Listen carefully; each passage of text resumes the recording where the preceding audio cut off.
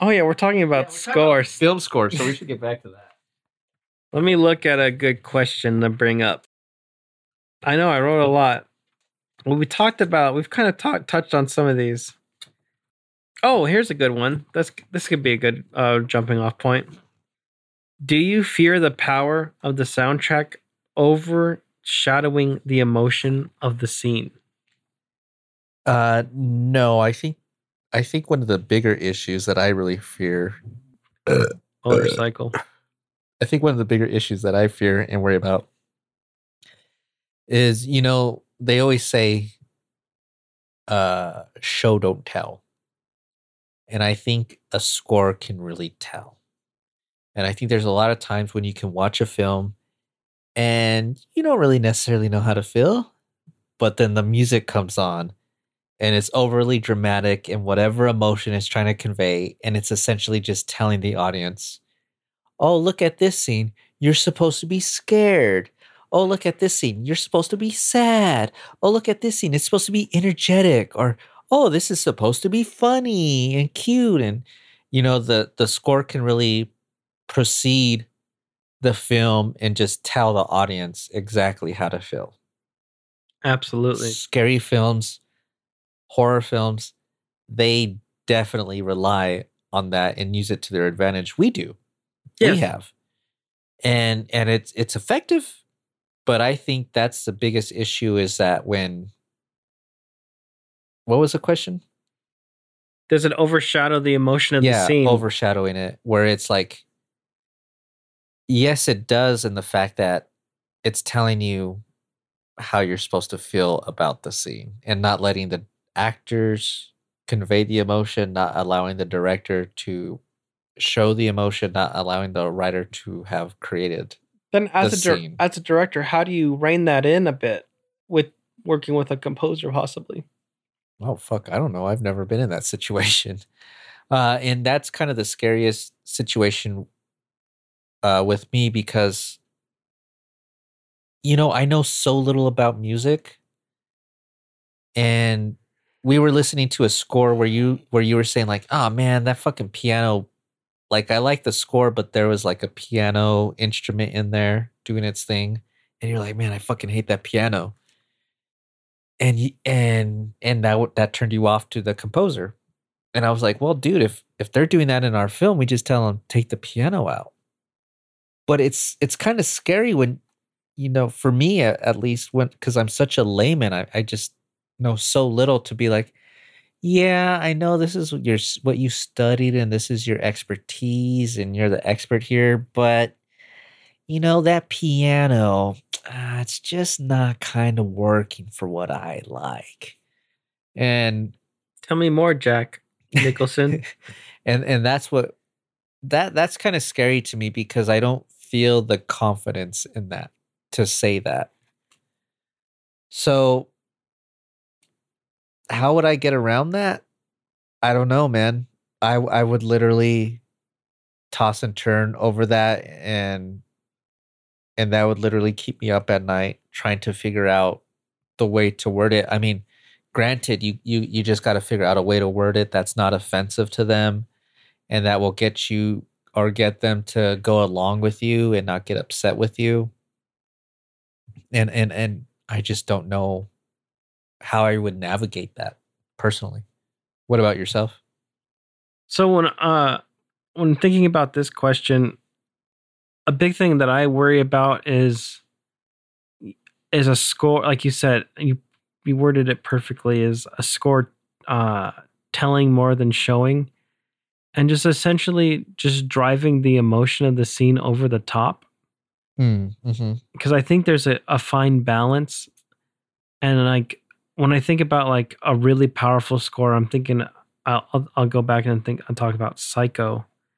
Yeah. Where it's like sometimes you just are, it's almost like you're just listening to Bernard Herrmann's score. And it's just like the music is super loud. There's nothing else. There's no other sounds in the scene. It's just like, it's just the score and it's just driving the emotion of the scene. And I worry that there's a very fine balance between the score driving the emotion of the scene and then taking over the scene. Mm-hmm. where you're worried about what you're not necessarily worried about like what comes next or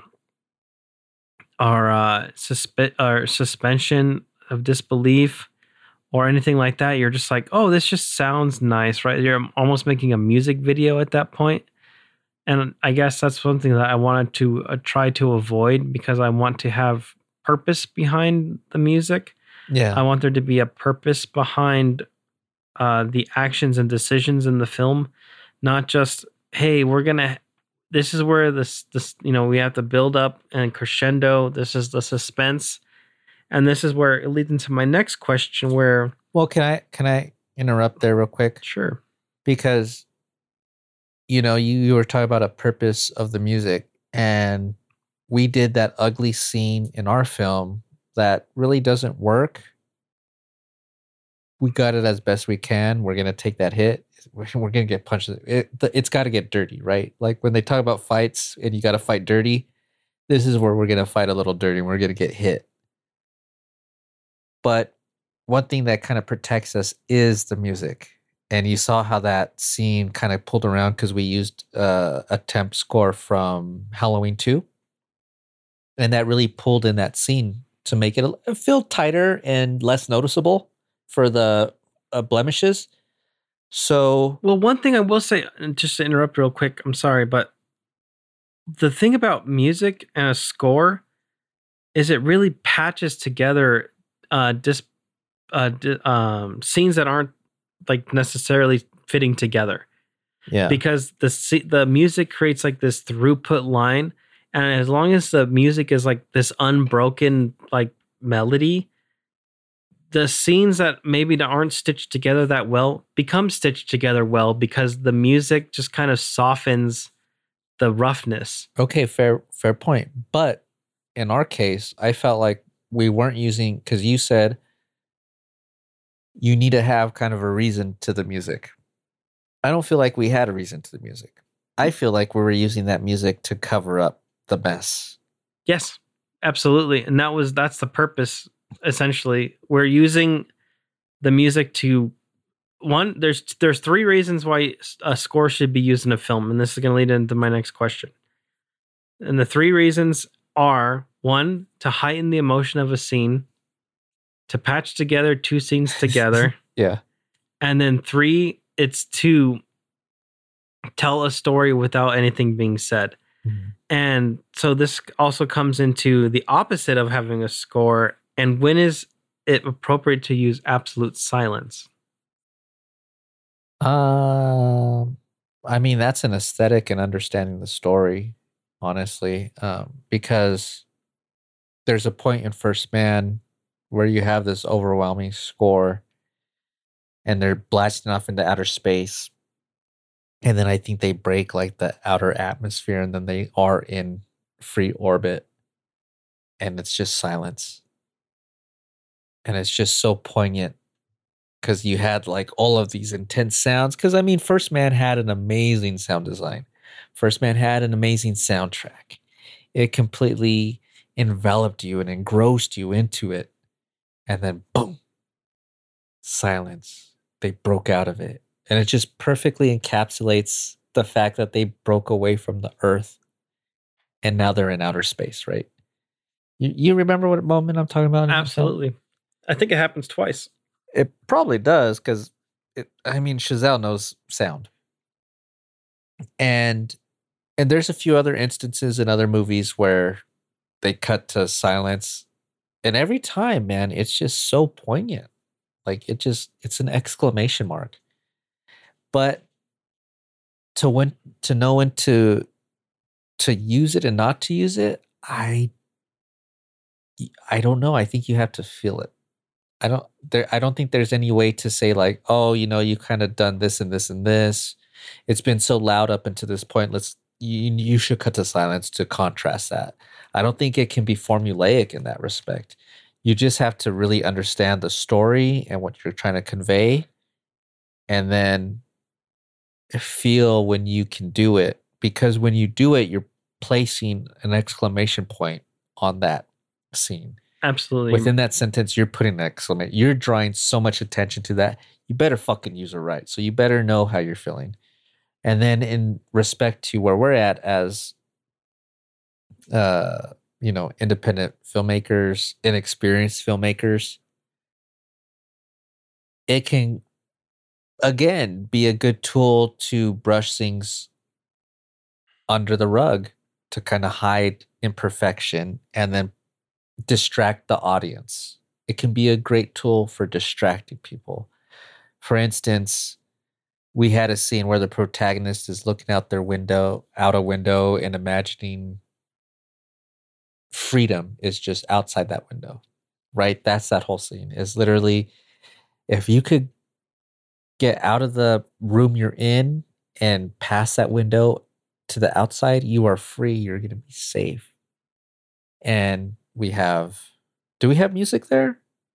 I think we do. We do now, yeah. Yeah, we have Rosemary's theme playing. And we have her audio and her lines and all of that. But then after a certain point, of course, we keep the score going, but then we cut the actual sound from the shot. And there's that silence from it. And you love it. Yeah. You love that part. Because then we're just focusing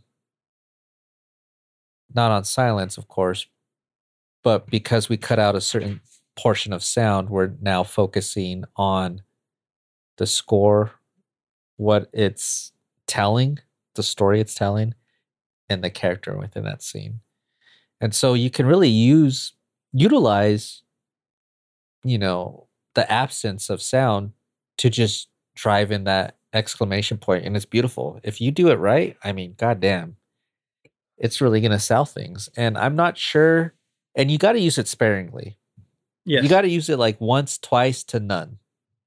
I don't know if you could use it more than twice, because then it's gonna be cheap and it's gonna look maybe amateurish. But man, when you use it and you get it right, Jesus, you just nail it. Because you know what it makes me think of? Pulp Fiction, when Uma Thurman's telling Tarantino about relationships, and when you're really like in love with someone, and you're really vibing with someone when you can share that uncomfortable silence, because the silence is very uncomfortable. So it's basically like you got to make something very uncomfortable work. Because I've seen movies where there's no sound, or the sound is very minimal, and you just can feel like the audience getting tense because it's boring and it's slow, and they want that spectacle, and it's just not there, especially with modern audiences. Yeah, absolutely. Yeah. I couldn't agree more, buddy. And one thing I will say about, at least about absolute silence, like I'm talking no ringtone, no room tone, no score, literally nothing, no sound. is absolute silence. And I will say is like it kind of forces the audience into like a heightened observation. Yeah. Because you're like, oh shit, like what's gonna happen? Like you're kind of pulled out of the movie. It's like an excuse to pull someone out of the movie to kind of figure out what's happening. It's a bit of a reset then. It's a bit of a soft reset. And a subconscious reset, right? Because you don't realize that. Yeah, I've never thought of it that way. And then you're just like, wait, what's happening? Like there's nothing, there's no sound, and you're just being flooded with visuals, and you're paying attention to all the visuals. So it's a good time if you have anything that important that you have to show, to just kind of show it that way through no sound or very minimal sound. But that's so risky, right? To use the very, no sound. very risky. I mean, you'd be better off not using it, right? If you don't know how to use it in your film, don't just add it in. Absolutely. Because it's going to be bad. Yeah. And the worst thing than being bad is you're going to look pretentious. We talked about film scores. Oh, temp music. Are you ever worried about the poisoning effect of temp music? Oh, okay. I thought we were going to gloss over that. But what I mean by the poisoning effect of temp music, and why I want to ask you is, and then there's actually a great video from Every Frame of Painting Yeah. about this, about how you get so attached to the temp music and you start to see the scenes with that music. Is that something that you worry about? Oh, of course, and I think that relates to a lot of filmmakers because it might have been in that video where they were then showing other songs that sound just like other songs, Mm-hmm. and you realize that the composer just essentially copied the temp music, but there's a certain amount of copying that you can do. I think you can be 75% of copying it, and as long as you're 25% different, you can argue it out of court. And so there's a lot of music that you will hear that's very similar to other soundtracks. For instance, a very contemporary modern one is the Pirates of the Caribbean soundtrack. I you know it when you hear it, and a lot of other films have copied that. It's a score. John Williams. That is not Pirates. He did not do Pirates, you goddamn liar. Who did It's not John Williams. But a lot of people will use that. Alan Silvestri? Is that who did it? You're just naming people now. But that's a pretty popular one. Um, and there is a danger because Oh, Klaus Badlet. I'm sorry, Klaus Badlet. Oh, Hans Zimmer. okay, really Hans Zimmer did Pirates. I'm not surprised. So Klaus Badlet did film 1, Hans Zimmer did 2 through 4, and then Jeff Zanili did 5. Bum bum bada bum bum bada bum bum bada bum. Yeah, Yeah. yeah. So I think the biggest issue with temp music is just the fact you can be attached to it, and the fact that you apply so much emotional resonance to that. For instance, in our film, for Jennifer, her theme song, we have Rosemary's Baby, Yes. and that's perfect. Rosemary's theme song is perfect for Jennifer. But of course, we can't use that. And even if we use temp music that's similar to Rosemary's Baby, I think that's fucking cheap. I think that's lame. And we need to find something solely unique for Jennifer because that's just fucking lame, dude. You know, we got to do better than that. And but if you get so attached to a temp song, there might not be anything better than that, and you'll always feel like you got less than throughout that. That's very true, and it's something that I worry about because sometimes some of the music just fits so well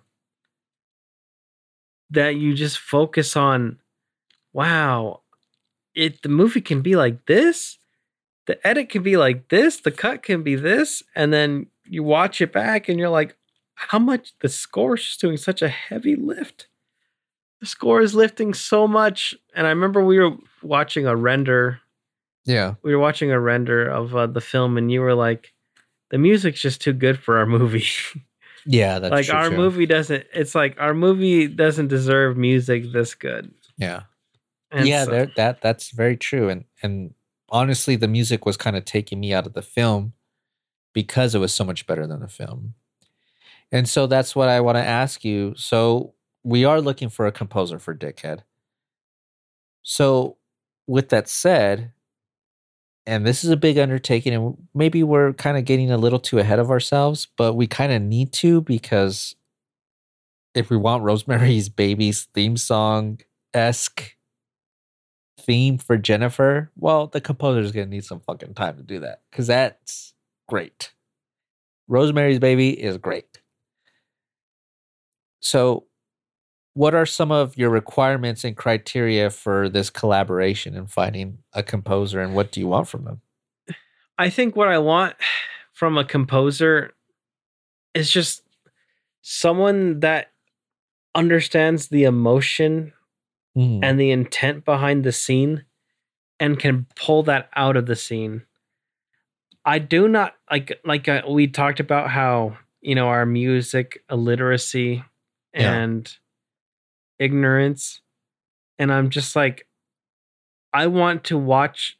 To me, I want a composer that when I watched the scene back, and we had a sample we watched earlier, and there was one that was just way better. To me, it was just far better. And it's because as I was watching the scene, it amplified what we had cut. And it was like, oh, okay, you're just putting essentially to me, I want the score to like be the punctuation to the scene. Yeah. And it was like, oh, this is where there was an exclamation point. This is where the scene ends. There's a period here.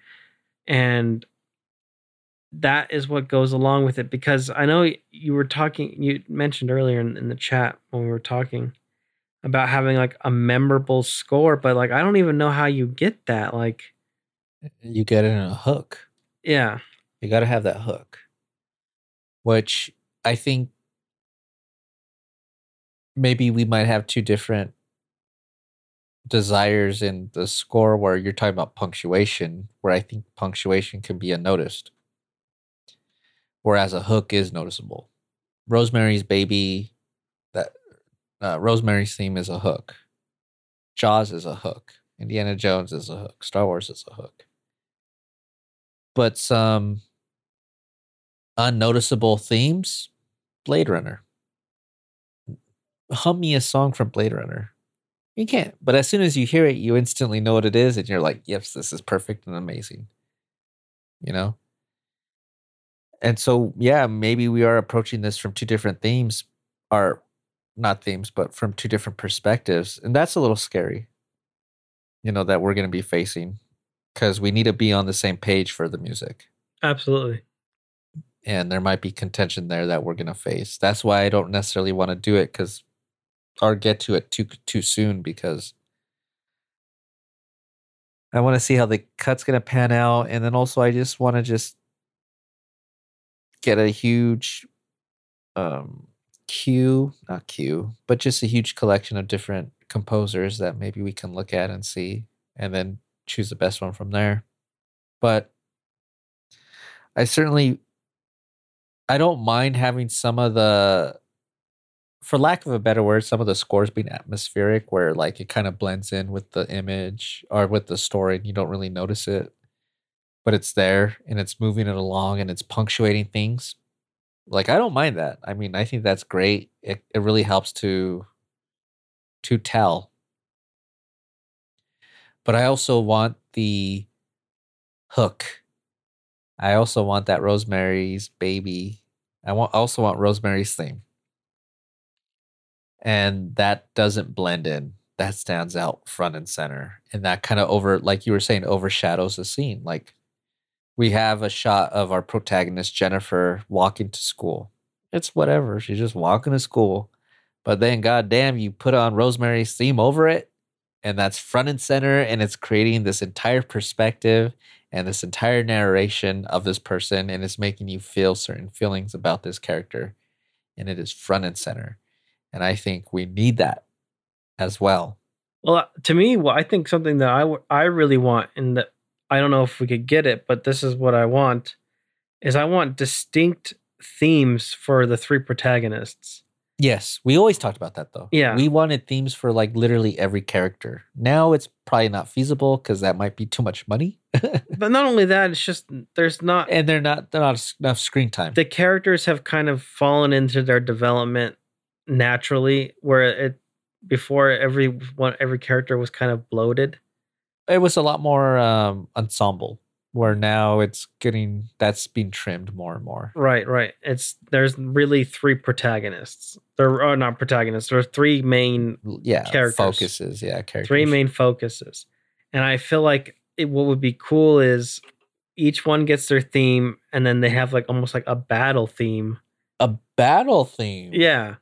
So explain. That sounds very interesting. So the idea would be like, so we have like Jennifer's theme. Uh-huh. And then you have like Tom's theme. Yeah. But when Tom and Jennifer are interacting, there's like the themes kind of mix and blend to kind of create like a new song in a sense. And one kind of fighting over the other. Yeah. Wow, dude, that sounds expensive. Yeah.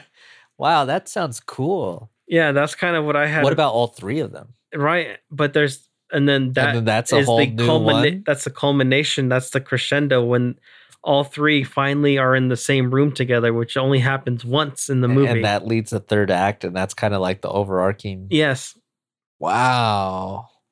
Have you told any of the composers this? Yeah, but the thing is, like, that involves. I mean, that's someone we're working with, and it's like, look, you're hooked into this. Yeah, we've probably paid you a little bit of money. We're gonna do this. We need a theme. That's cool, dude. That's kind of what I had thought, and then it's like, because it also seems like it could sound like shit because it might not blend well. I mean, the whole point is that it's going to take a very skilled person to do. Yeah, see, and that's the fucking problem with all of this. It's going to take a skilled person.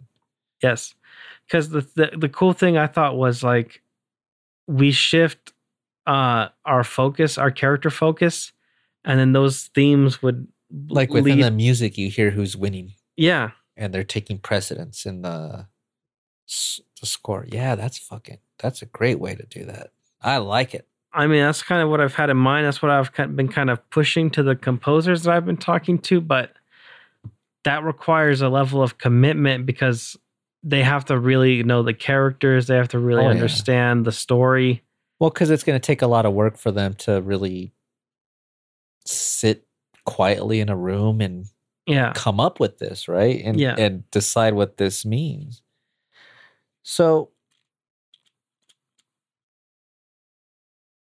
with all of that said, and we have these strong temp scores, like we have Rosemary's Theme, and we use Halloween throughout most of this. Yeah.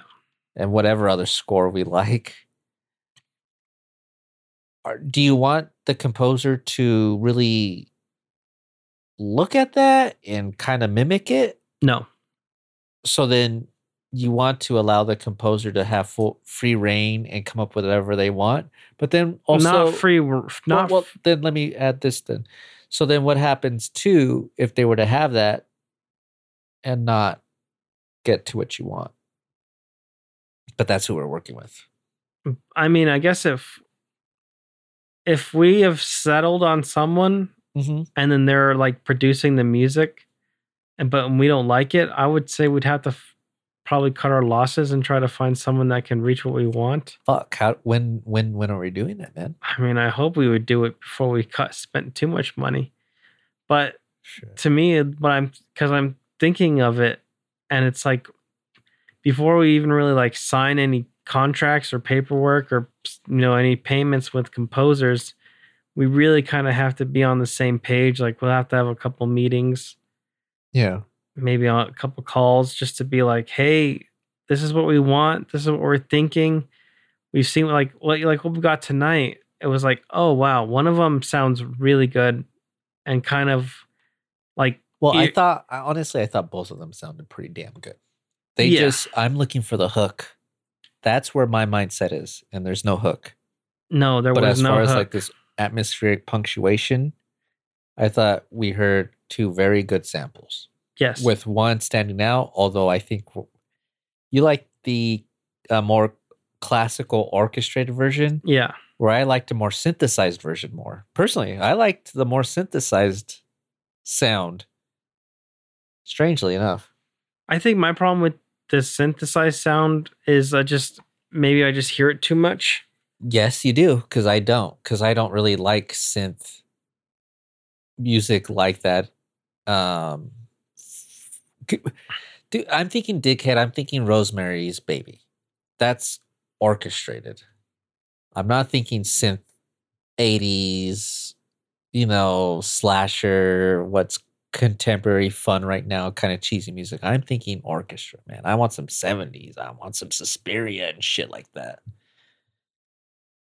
Goblin, right? Is Goblin a lot of synth? It's orchestrated, isn't it? Or is it both? Both. Maybe that's what we need, is some goddamn Goblin. I don't like Goblin. But maybe that's what it is.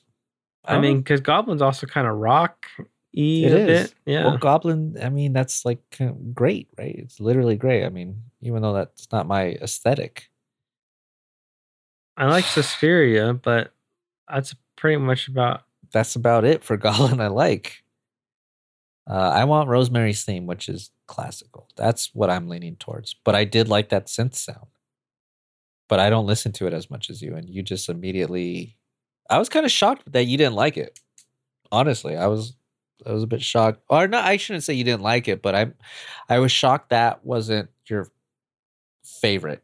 I think for me, like the classical sound, it worked so well for the scene that we had saw Yeah. because it's the big reveal, and then we have this like kind of like crescendo of instruments, and it's like, oh, this is kind of cool. Like there's a slight build up, and then it leads to this big reveal, and then but also there's like just like this slight sound as Jennifer's walking around. It's not really, it's like almost like punctuating. It's Yeah, like exactly. You described it perfectly. soft room tone. Punctuations. Yeah. It's the comma.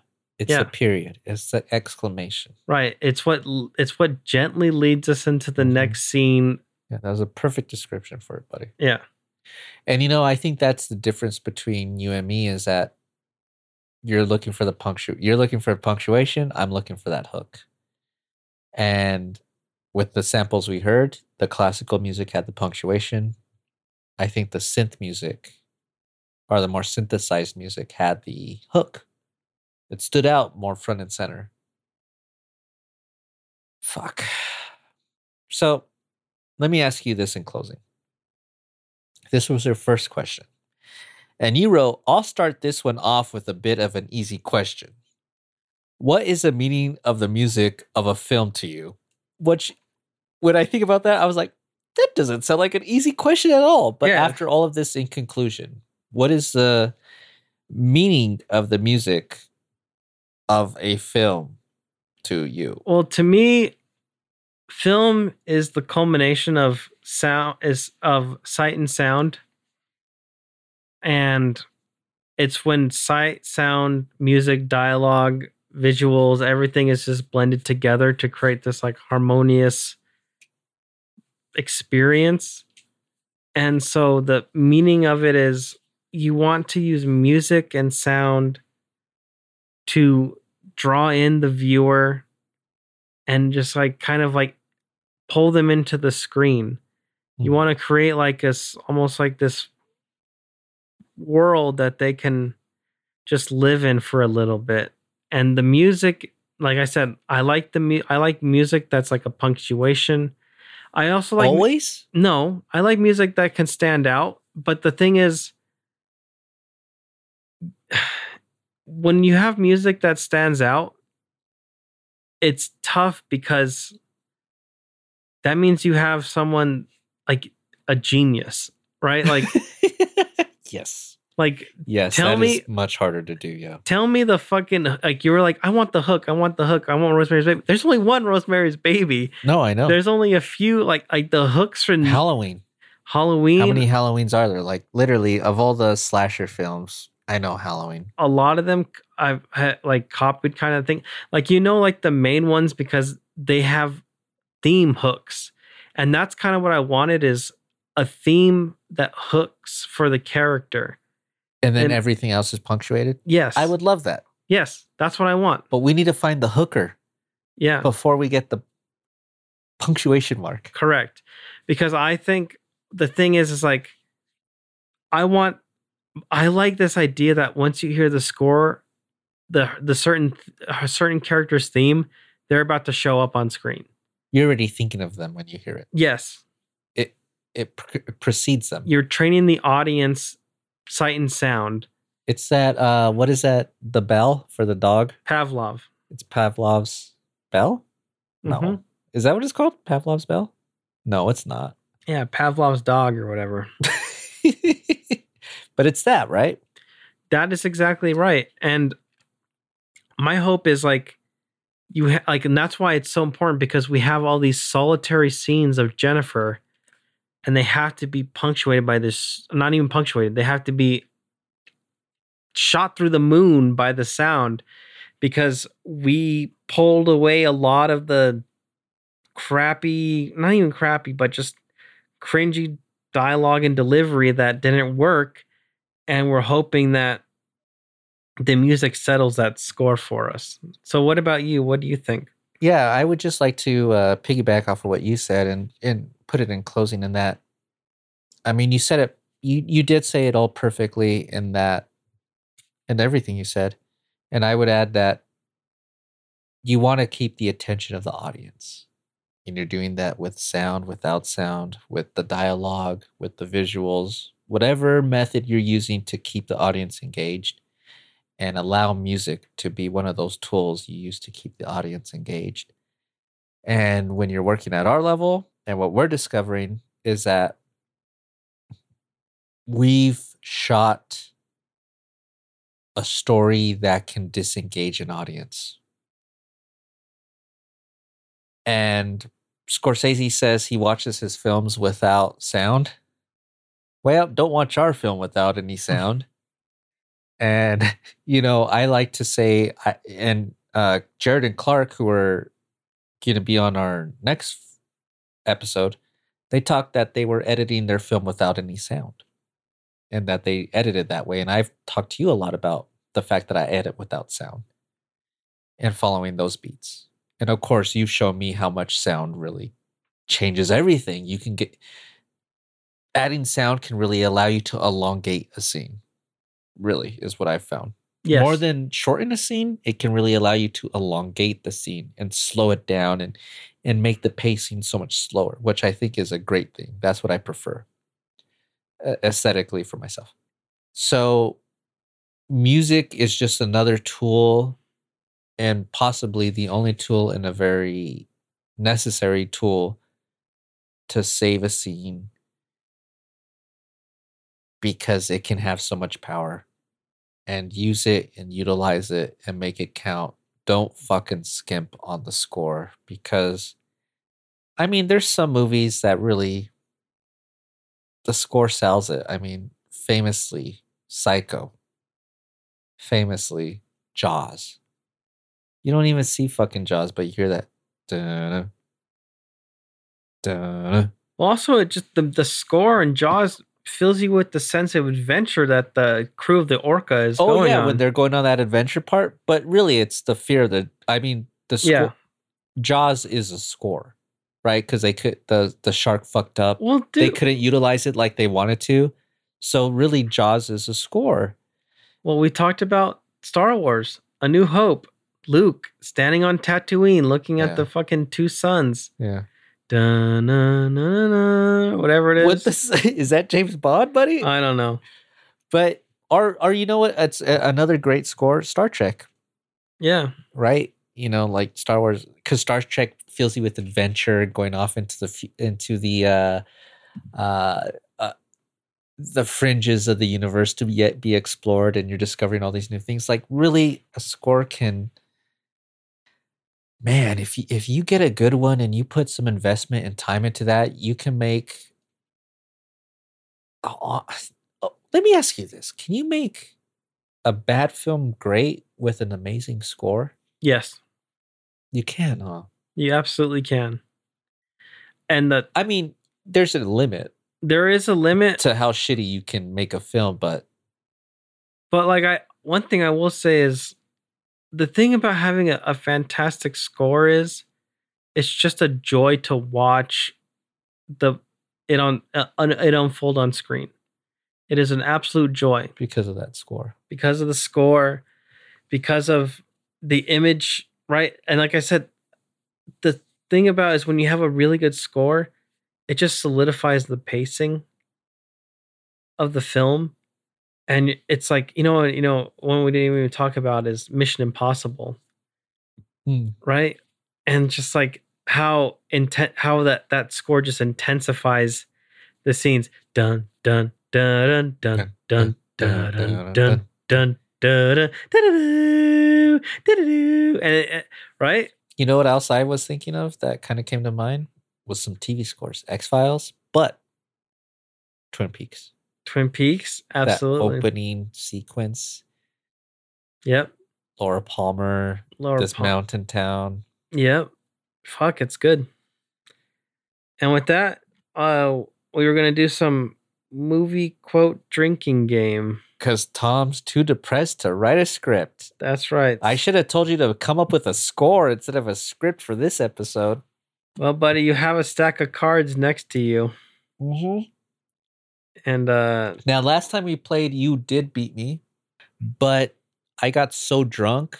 We said to win it, you had to get to 10, and you actually only got to like 7 or 8. But I was blacked out drunk by that point, and I said you won. Okay. Because you wanted to do 20. 20 correct answers to win. Well, these ones are way harder. So what about the first to 5? Sure. Because you're also tired and it's been a long day. Yeah. And you haven't eaten. Yeah. Now, let me ask you something. Sure. In general. With all of the work we've been putting while we shuffle, just buy us some time while we shuffle. With all of the work you've been putting into Deckhead and this project, even with the podcast, because that takes time and effort.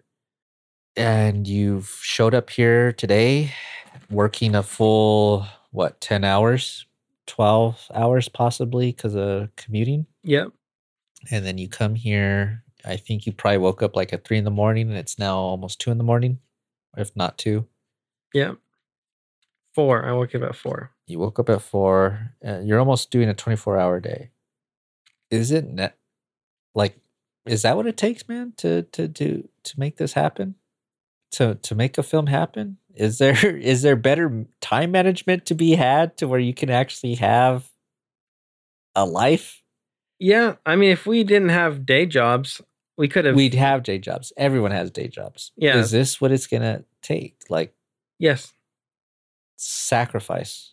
It's sacrifice. It's because of the nature of art and just the risk, and not only that, the amount of people that are putting it in. You have to be willing to give up everything and as much as you can to be the one that stands out. Mm-hmm. And be a part of the team that stands out. Because if you're not, you just blend in with the rest of the mediocrity. And also, it takes time. And like part of the problem is, and one of the reasons why the editing has taken so long, is we have to train ourselves to become professional level editors. At least for this film. Yes. Because of all the little mistakes and all the little problems that we've made for ourselves in the writing, and not even in the writing. Like, if we had actually shot what we wrote, it probably wouldn't be that hard. It was just a lot of like compromising and scheduling and and just compromising in general, and which is like the nature of filmmaking and nature to get of it art. Done, to get it shot. Like, it was necessary. Yeah. If without compromise, it wouldn't get shot. But it is a sacrifice, and it's kind of, I don't necessarily always agree with Bukowski, but he has that poem where it's like, don't try. Right. If it's not just pulling out of your body, then don't bother. Don't force it. Is what right. He was saying. Do or do not. There is no try, and that's really the main thing about it. Is it's like, if you're not going to put in, if it's not going to be part of your life, there's going to be so many people that's their part of their life. So, and it's not necessarily a competition, but to an extent, it's about standing out among the rest. Among everyone else.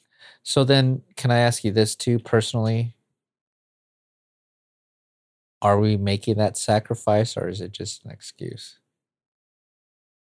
Because we don't have anything to show for anything. It's definitely both.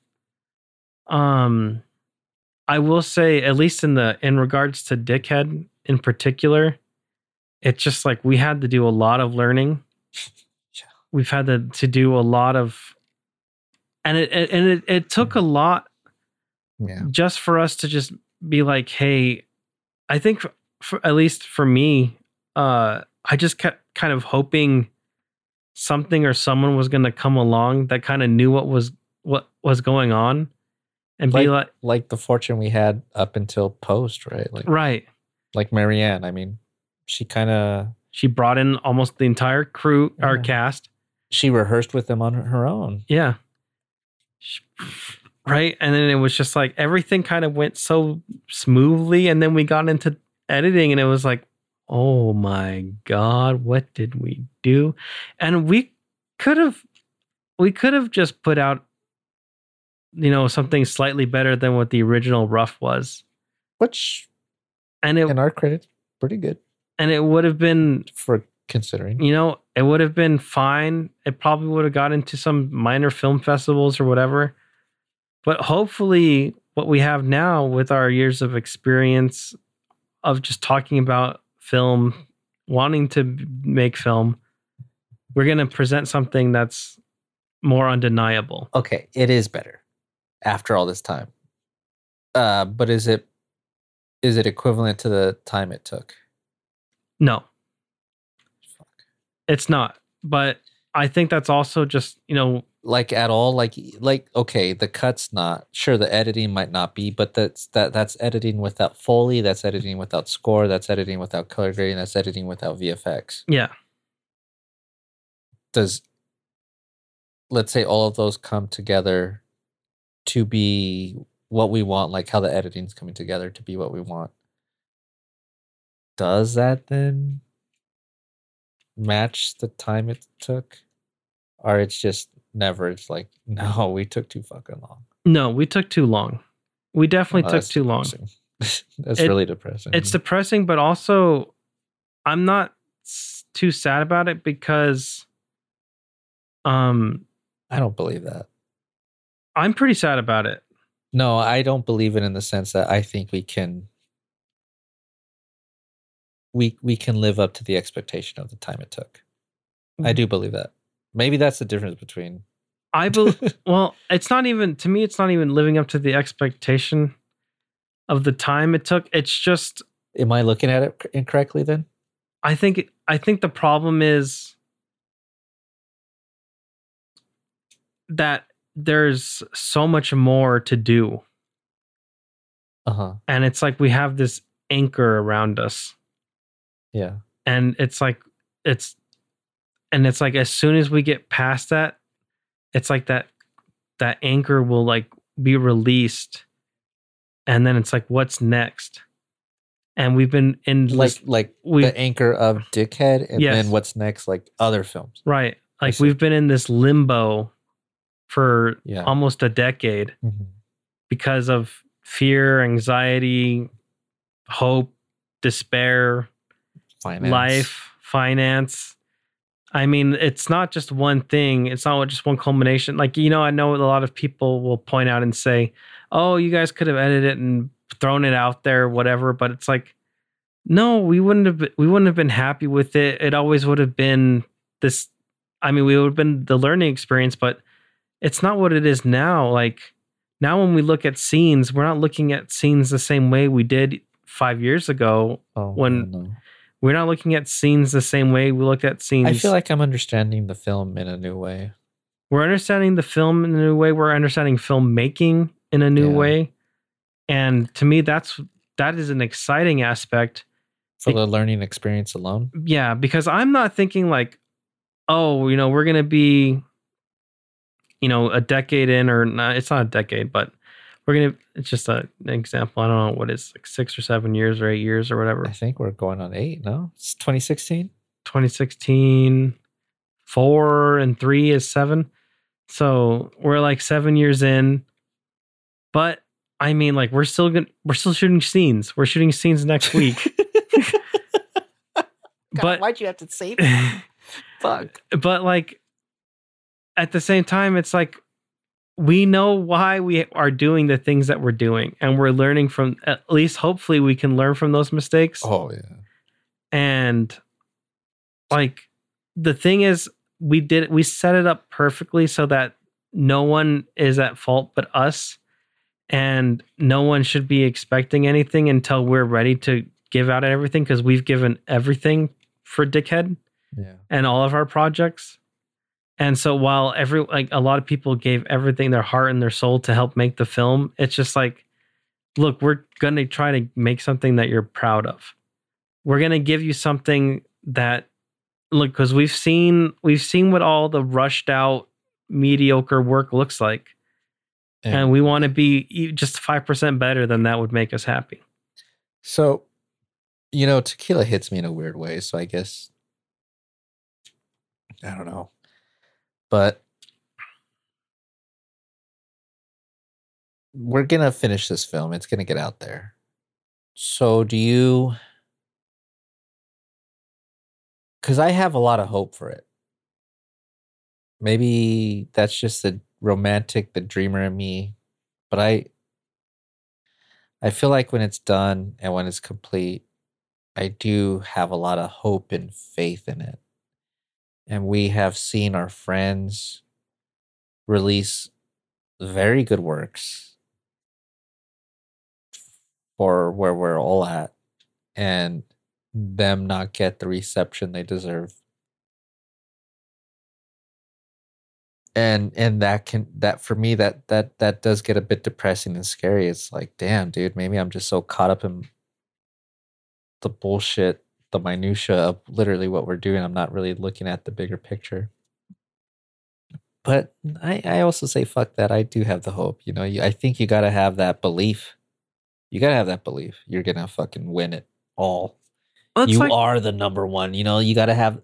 That's why I like competition. Like I feel like I gotta have that belief. But let me ask you personally: do you have that belief that after all of this, when it's said and done, after all of this time, that Dickhead is gonna be that thing for us? That it's not gonna be Halloween. Obviously, we've seen what we've done. It's It can't be Evil Dead because Evil Dead's lightning in a bottle. It can't be Clerks because Clerks is lightning in a bottle, but maybe it could be a little under Clerks.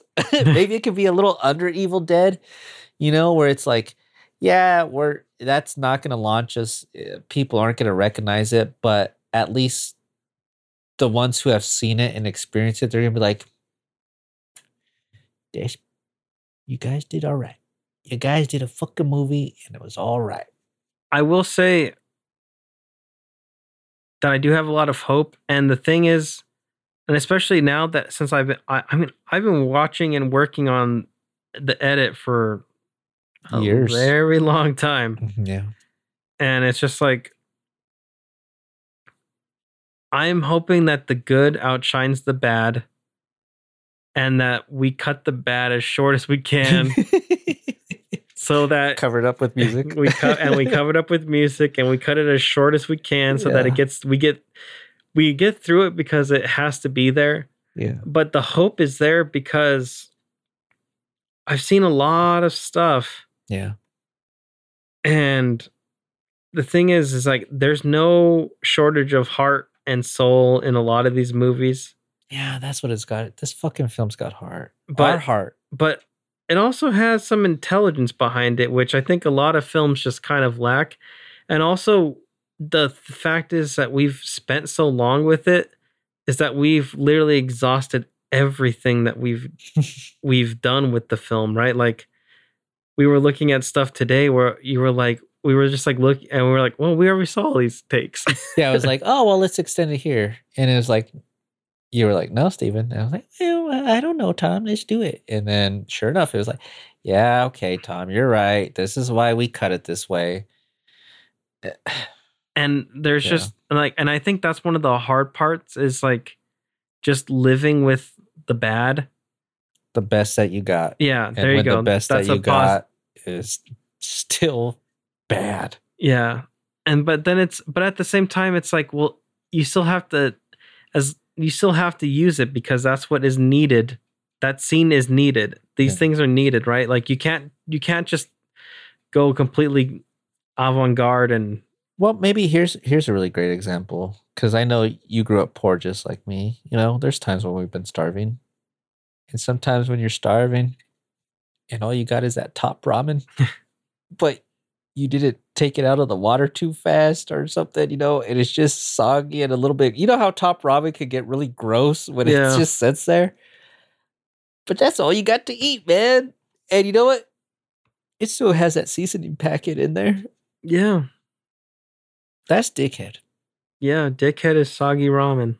So, but it's still got that seasoning packet. Damn. So I will say, yeah, you're right. There's hope. And the thing is, we got to have that hope, man. I mean, I do. I got to have that hope. Otherwise, I like, but I think is what the thing. I'm not going to be crushed this soon. I think part of the thing is that I like is I'm only growing to love the film more.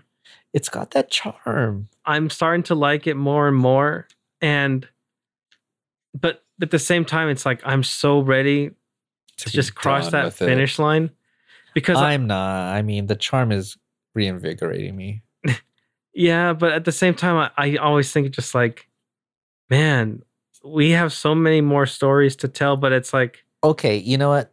This is what you're talking about with temp music. Mm-hmm. We fucked up with the temp music because that reinvigorated me, man. Adding that fucking Rosemary's theme song really fucked my head up, dude, because that really reinstilled my love and appreciation for who Jennifer is as a character and really captured it. Yeah, absolutely. And maybe if we didn't fucking use that music, I'd be like, yeah, let's just rush it out. But now that we did that, it's like, no. If we find that formula in our own version, I think it's there. And the best part is I think regardless of the score, we can get there. And that's what is really exciting to me is it showed the potential. And because there were times where like I remember when I did the very first cut like all those years ago. Yeah. And I just remember just watching take after take after take, and it's just like, oh fuck. Because I would say like 90% of the takes are probably like mostly unusable. No, it's probably like 75%. And because it's just like either like the camera moved too quick or like the dialogue the delivery was off or the continuity is way too off or something like that. Like continuity, I still have a bunch, buddy. I've been going slow on the tequila. But and I'll say this, and then we can try to do our movie quotes. Yeah, and then I'm gonna go pee while you explain the rules. Okay. But in closing. So in closing, I have the absolute most hope. I look forward to the day when we can be done with Dickhead, but at the same time, I'm just so ready to share it with the world. Like I feel like that's the thing I'm antsy about the most is because it's like, look what we did. Like it's fucking like it's so much better. Like I can't. But we're the only ones who know that. Yes, we're the only ones who know that, but at the same time, I know at the end of the day, we'll be the only ones that ever know that because they never saw the other versions. But okay, I just hope that we have something that can connect with people, and I know that at least it connects with me. So there it is. Okay, with that second closing, because I just thought of this, because we spent so much time working on this film, and sometimes getting together with you and editing the film can be terrible in that I don't want to fucking do this anymore. But then there's also times when we're working on the film like today and I think your perspective of the scene we cut is completely different than mine, but I'm so happy with how it's looking and turning out and how much the music wrapped it up in a nice little bow. Granted, my head's getting a little far up my ass and I just have to recognize like, oh yeah, I'm surrounded by shit. But there's a beauty to this grind, man. So when we're done with Dickhead, do you think you're going to miss it? All of this struggle, all of this bullshit, all of this agonizing over so many fucking bad takes and so many mistakes looking at that badly organized files and slates that don't match up, audio that's not aligned properly, lighting that's off, angles that are reshot and not working, and just this nightmare. Do you think we would always compare it to Brother in Arms of this war? Do you think you're gonna miss this when it's done? I'm gonna miss it in the aspect that it's so easy to put on those like rose tinted glasses and be like, man, those are some great times, right? Like when we were, but there was so much. The problem is, Dickhead is like, to me, is really, there's two aspects to Dickhead. Yeah. There is like this almost like overwhelmingly wonderful thought of production, and like, and then I remember like how, just like how stressful and horrible I felt during shooting. But after we were done, it was like, man, I can't wait to do that again. Yeah. And then we got to post. And post has been literally like 17 times worse than what production was. Not only did we have to deal with, two not bad editors, but two disappointing interactions with editors. Yeah. That's a All better way to put it. Yeah. all to the realizations of all the mistakes that we made that compounded in some degrees, having to kill more darlings than we ever would have dreamed of in the edit. And I think what I'll miss most is just sitting here having a drink, huddled up to the computer with you, and going through those scenes and making those discoveries that we weren't completely fucking batshit crazy.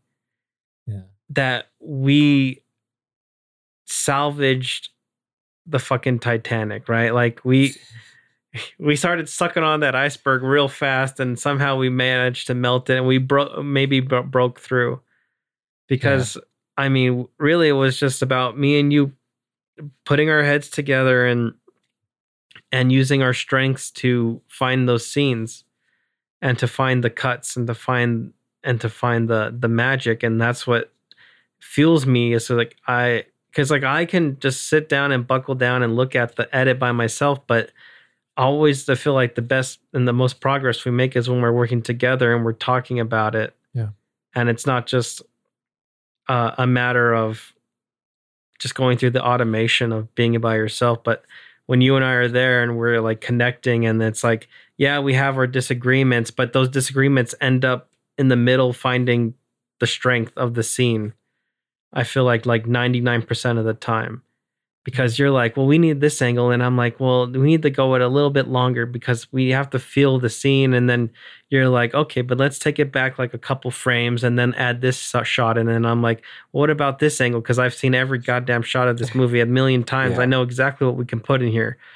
And then it's like, oh, wow, we have the most dreadful thing ever was this goddamn transition between Tom's house and Kevin's house. Yeah. And while it's still a huge fucking mess, it is an acceptable mess. And it's the best that we got. It's the best it can be. But the thing is, and it's like you said, it's the best. The thing is, because of what the things that we've done, it's now bookmarked by two great scenes. We've fixed the party scenes so well that it's kind of fun and silly. The party scene kind of became kind of fun and silly and wonderful. And then at the end is like, it's dark and poignant, and it's so much faster. And it's like, we really gave Jennifer everything we could give her. And then we just, whatever happens at the end happens to her. And that's what happens. Yeah, because I'll say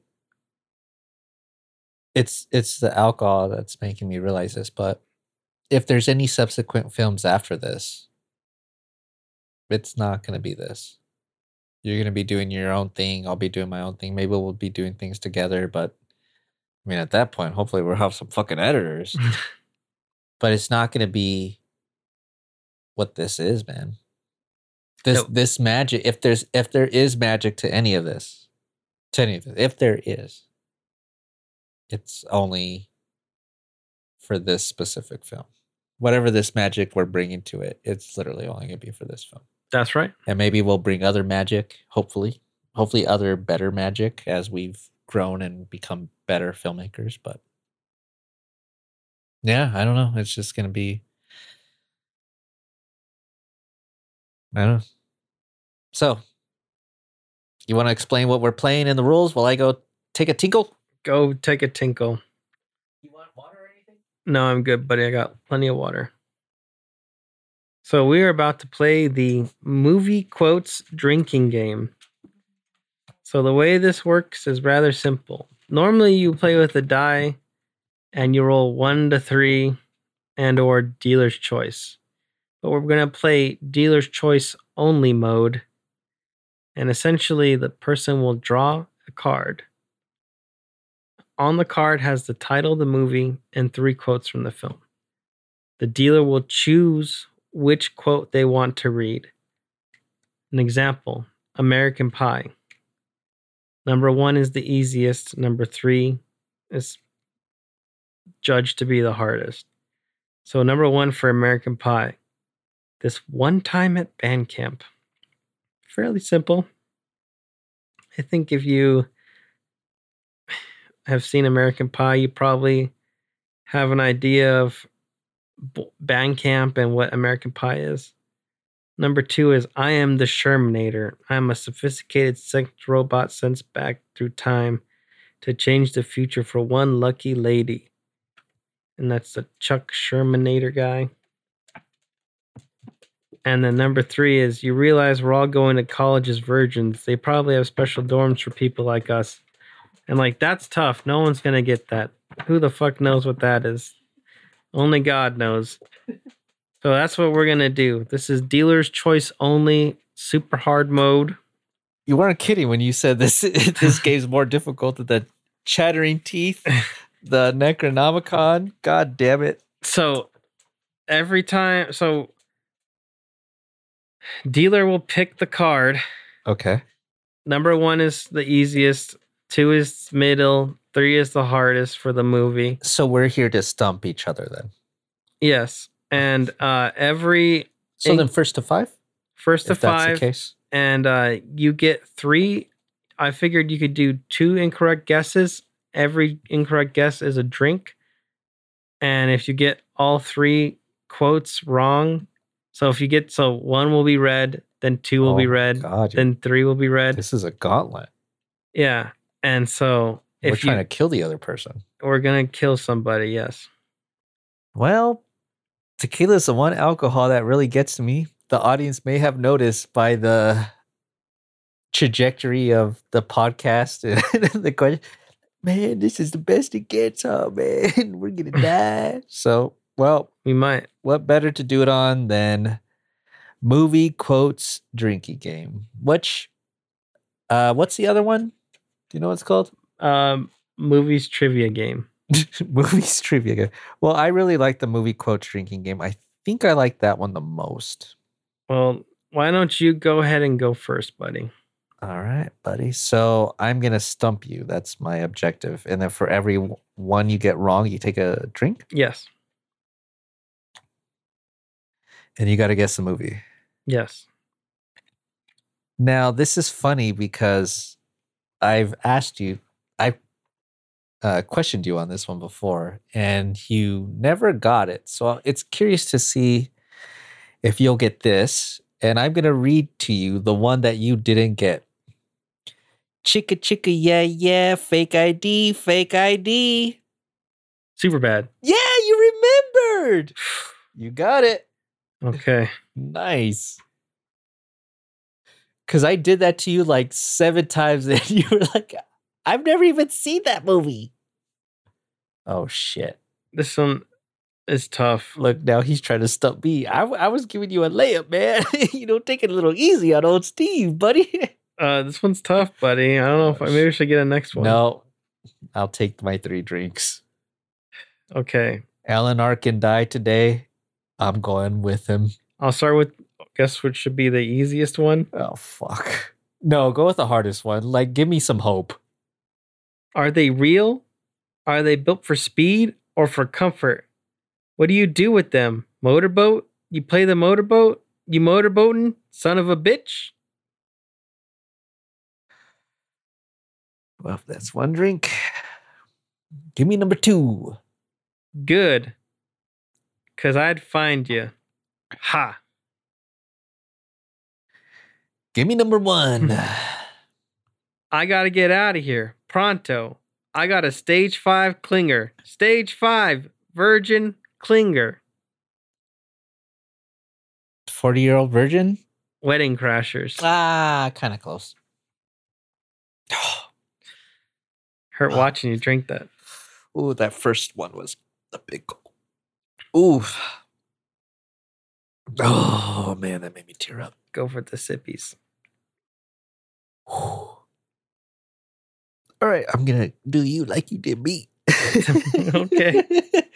All right, Brandy, Heather, Channing, Brianna, Amber, Serena, Melody, Dakota, Sierra, Bambi, Crystal, Sammy, fucking Becky. Ooh, it feels so good. This isn't the quote. This is just me singing in happiness. Because we did a podcast on music. And I won. I'll drink. All right. Oh, fuck that. It's been 4 years, Johnny. You and me have been together for 27 years. Where's my ring, huh? Where's my ring, asshole? Okay, I'm drinking. I don't think you've ever seen this movie, actually. Fuck you, Thunder. You can suck my dick.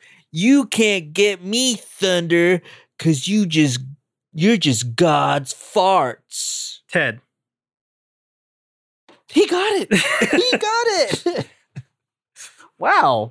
Really? You've seen Ted? Yeah. Impressive. I've seen Wedding Crashers. I never would have got that. Dude, Jesus I never Christ. would have got Ted. Oh, fuck. I'm drinking again, aren't I? These are brutal. Oh, shit. Thank God I'm home. Holy Jesus in heaven. It's a giant Q-tip. Austin Powers. Nope. Shit. Okay. Well, that was worth throwing that out. Okay, that means I got to drink.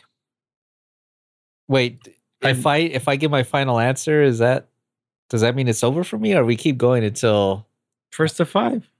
No, but I mean with this card specifically. Since I answered it, does that mean it's over for me, or No, we keep going? Okay. You keep guessing.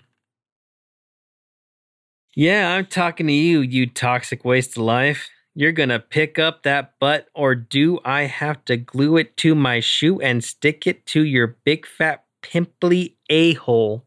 Well, that's another drink. I'd never get this. I've never heard that line. Price check on Vagisil, aisle 5. That's price check on Vagisil, aisle 5. That sounds familiar. It's one of those shitty movies I watch. But no idea. Me, myself, and Irene. Fuck. I've seen that movie once. Because I loved Renee Zellweger. Yeah. Dude, her eyes are so beautiful. I had the biggest crush on her. Ooh. Oh, fuck me. You're going to get this. So I'm going to go with the hardest one. They don't see each other. They only see what they want to see. They don't know they're dead. Oh, the Sixth Sense. I'm going to take a drink because fucking M. Night killed me. Oh, that's not fair. Oh, this one's the easiest one's very Can I have easy. Gary Glenn Ross? You see the breast balls? You got some big breast balls. I'll give you the middle one. Oh, shit. It's a dead giveaway. Yeah, well, we'll This see. one's a layup. I got COVID. I got that brain fog, you know. I'll never let go, Jack. I'll the never let go. Titanic. Yes. What's number 3? The hardest one. I figure life is a gift and I don't intend on wasting it. Yeah, I wouldn't have got. What's number 1 then? I'm king of the world. world. That donkey could get that. Shit. Okay. Ooh, I like this. I think you're gonna get this though. A man who doesn't spend time with his family can never be a real man. Godfather. Holy shit! Do you know who said that? Yeah, Vito Corleone. Oh, I'm taking 2 drinks for that. That's impressive. I can even tell you the scene. It's during his daughter's funeral, his daughter's wedding. I almost did finish that one. Okay, let me ask you the other ones because I'm curious. Women and children can afford to be careless, but not men. That's probably harder, huh? That's hard, yeah. Uh, what do you think number one I'll is? make you an offer you can't refuse. Yes. I'll take another one for that. Yeah, that's great. Just a sip. Oof. All right, buddy. It's 3-1. Uh-oh. I think you'll eventually get this one. He did that one for me. We are the music makers and the dreamers of dreams. Fuck. I've heard that. You have. I don't know. Every quote on this is from the same character. Number 2, you're going to get this. There's no way you don't get it. You always tell me that, and then I always come with me, and you'll be in a world. What's the technical title? Charlie and the Chocolate Factory? That's the technical title, but this is not that film. It's the Willy Wonka? Willy Wonka, correct. Oh, so that's from the remake? No, Willy Wonka is the original. No. The book is called Charlie and the Chocolate Factory. But the original got changed to Charlie and the Chocolate Factory. The original movie is called Willy Wonka. No, it's now called Charlie and the Chocolate Factory. It got changed. I don't know. Willy Wonka is the one with Johnny Depp. I think. Because Willy Wonka... Charlie. Willy Wonka candies didn't want to be associated with that anymore. Because of the Oompa Loompas. Come with me. And right. Oh, that's another great musical soundtrack or musical, right? I don't even know if that's a musical. Oh, that's definitely music. Oh, this is an interesting one. It's interesting if you get this one. This is my house. I have to defend it. Oh, Home Alone. God damn it. I knew I gave it away. Yeah, you got it. You're winning, dude. It's 4-2. You're one away from winning. Damn, dude, you got some hard ones. Yeah, I know. You got some... Well, no, you got some hard ones. You just know your shit. Oh, this one's... You haven't failed one. Well, you failed one. To be fair, you'll get this. Okay. Shut up. Just shut up. You had me at hello. That's a famous line. I don't know what that fucking... From. What? Yeah, I don't know. Yeah. Show me the money. Oh, Jerry Maguire. Well, that's one drink. You had me at hello, bro. But isn't that always like a famous line in movies? No, that's from Jerry Maguire. No, but that's a famous line from others. Yeah, since Jerry Maguire. Oh, dude, you're not going to get this. Okay, we go on for another round. Because it's literally, he's at 4-2. What am I at? 3? 3. 4-3. If Tom gets this, he wins it. Now, Steven has been the leader in the trivia games somehow, but Tom won last trivia game, and now he's ready on his sophomore victory. Will he get this one? Oprah? Barbara Walters? Your wife? You gotta fuck one, marry one, kill one, go. Anchorman. Take a drink, bitch. Ready for number 2? Mm-hmm. You and your mom are hillbillies. This is a house of learned doctors. Take another drink, motherfucker. You don't even have a chance. I know you're not going to get this. Now, this is number 1, the easiest. Okay. It's the fucking Catalina wine mixer. Here comes the comeback, baby. Do you want to guess as to anything? Like throw it out there to the wilderness? I'll tell you this. Maybe you'll remember someday. Step Brothers. Never seen it. Really? Nope. Oh, well, that explains it. I hate Will Ferrell. You know, I had another one that was Will Ferrell. Well, because I was going to say the Anchorman. Oh, shit. He's like, how can I fuck him over now? No. I'd have to say, Asphincter says what? Asphincter say what? I don't know. Drink, motherfucker. I know. Fuck. I know. Fuck. He'll get this one. Okay. You can't miss. If you do, you lose all street cred. Fuck, man. I'm pouring tequila already. We're not worthy. We're not worthy. Oh, shit. Oh, my God. Wayne's World. That's right. 4-4, huh? Game point. We're not worthy. Asphincter say what? Number 1 was swing. Swing. Oh, yeah. All right, let me shuffle this. All right, buddy. Okay. Tell me when to stop. Stop. Oh, you're so fucked. I have many leather-bound books, and my apartment smells of rich mahogany. Fight Club. Take a drink. Fuck. I like that. That was a very good guess. Congratulations. Discovered by the Germans in 1904, they named it San Diego, which of course in German means a whale's vagina. That's pretty funny. That's funny. And this is all by the same character, by the way. Do you want me to read it to you again? No. Okay. Rocket Man. Take a drink. Oh, it feels so good. You stay classy, San Diego. I'm Ron Burgundy. Anchorman. Ding, ding, ding, ding, ding. Tom wins. God. You won, buddy. I didn't want to drink any more tequila. Well, I'll take that drink. Well, do you want to? That was kind of fucking up. Well, buddy, you want to see if you can get this one? All right, if I get this one, we continue. Deathmatch. Sure. I drank to the Ron Burgundy. Damn it. Okay, go ahead.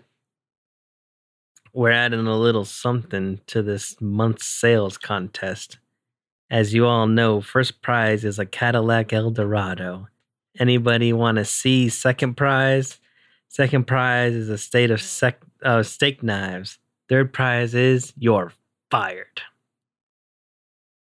Oh my God, I don't. Office Space. Shit. Give me number 2. Put that coffee down. Coffee's for closers. Glengarry Glen Ross. Jesus fucking Christ. Rest in peace, Alan Alda. You need to take a drink for that because Alan Alda's alive and Alan Arkin's dead. Oh, yeah. All right, so this is to the death, man. To the death. Have you ever seen Kirk versus that lizard? No. Really? Star Trek? No, I've never seen that one. All right. I'm going to flip a card and I'm going to go with number 3. You flip a card and you go with number 3 and we're going to go off. Fuck. This one's so easy. Yes. Excellent. It's the claw. Nothing can stop the claw. Toy Story. Nope. What? Take a drink. Take a drink, goddammit. What? It's not Toy Story. The claw. The claw. That's Toy Story. Do you see the difference? Go with the hardest one. Because I'm stupid, so there's a good chance I won't. You won't get this one if it's the hardest one. Okay. The only thing we serve here is tongue. You boys like tongue? No, but I like tequila. Okay. The pen is...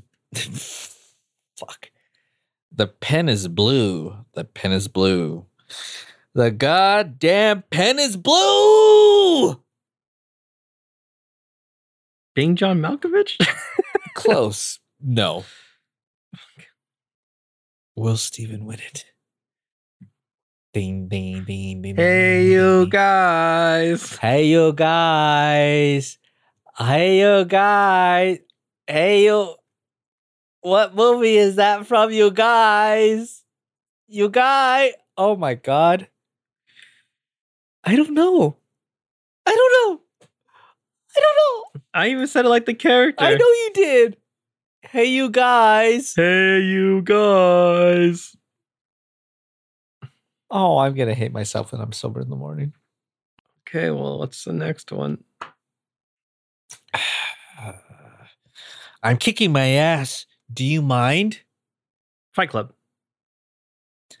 Take a drink, bitch. What? What was it? Liar, liar. Oh, I fuck. knew you wouldn't get that. Hey, you guys. Oh my God, that's classic. Give me number. So that's why they call you One-Eyed Willie. What's the movie? Goonies. Oh, fuck. I've only seen. I hate the Goonies. Well, now I know why. Hey, you guys. Oh my God, you're not gonna get this at all. I'll give you a because you won the game, so I'm gonna give you all three. If you don't get all three, okay, Okay. because you did beat me. Like rules, Show me all the blueprints. Show me all the blueprints. Show me all the blueprints. Show me all the blueprints. Yep, that's what I thought. Okay. You don't have to drink it. The way of the future, the way of the future, the way of the future, the way of the future.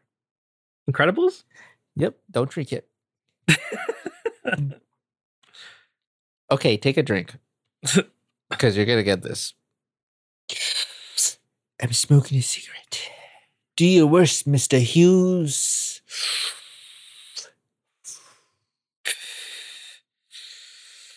I got nothing. Thank God for tequila. Do your worst, Mr. Hughes. I'm giving you a second chance. Mr. Hughes.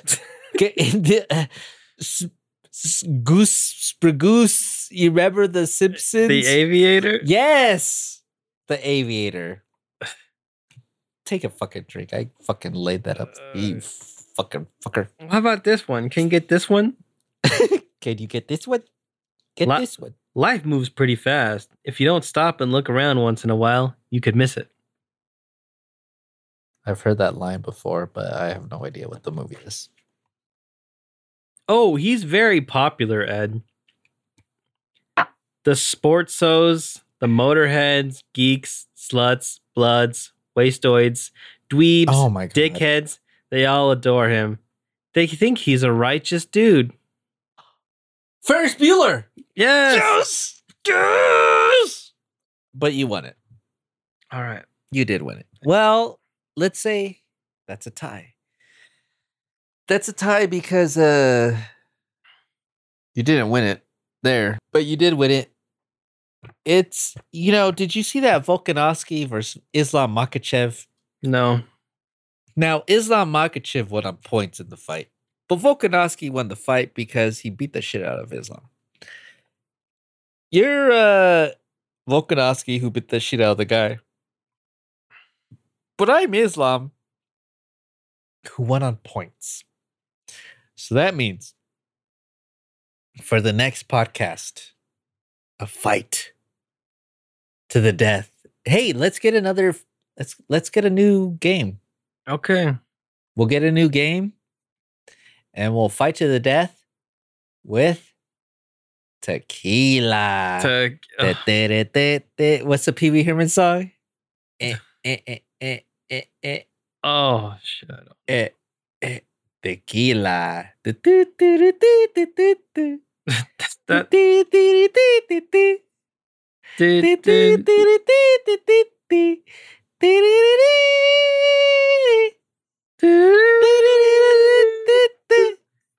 Tequila. You're supposed to say Cut. Oh, God.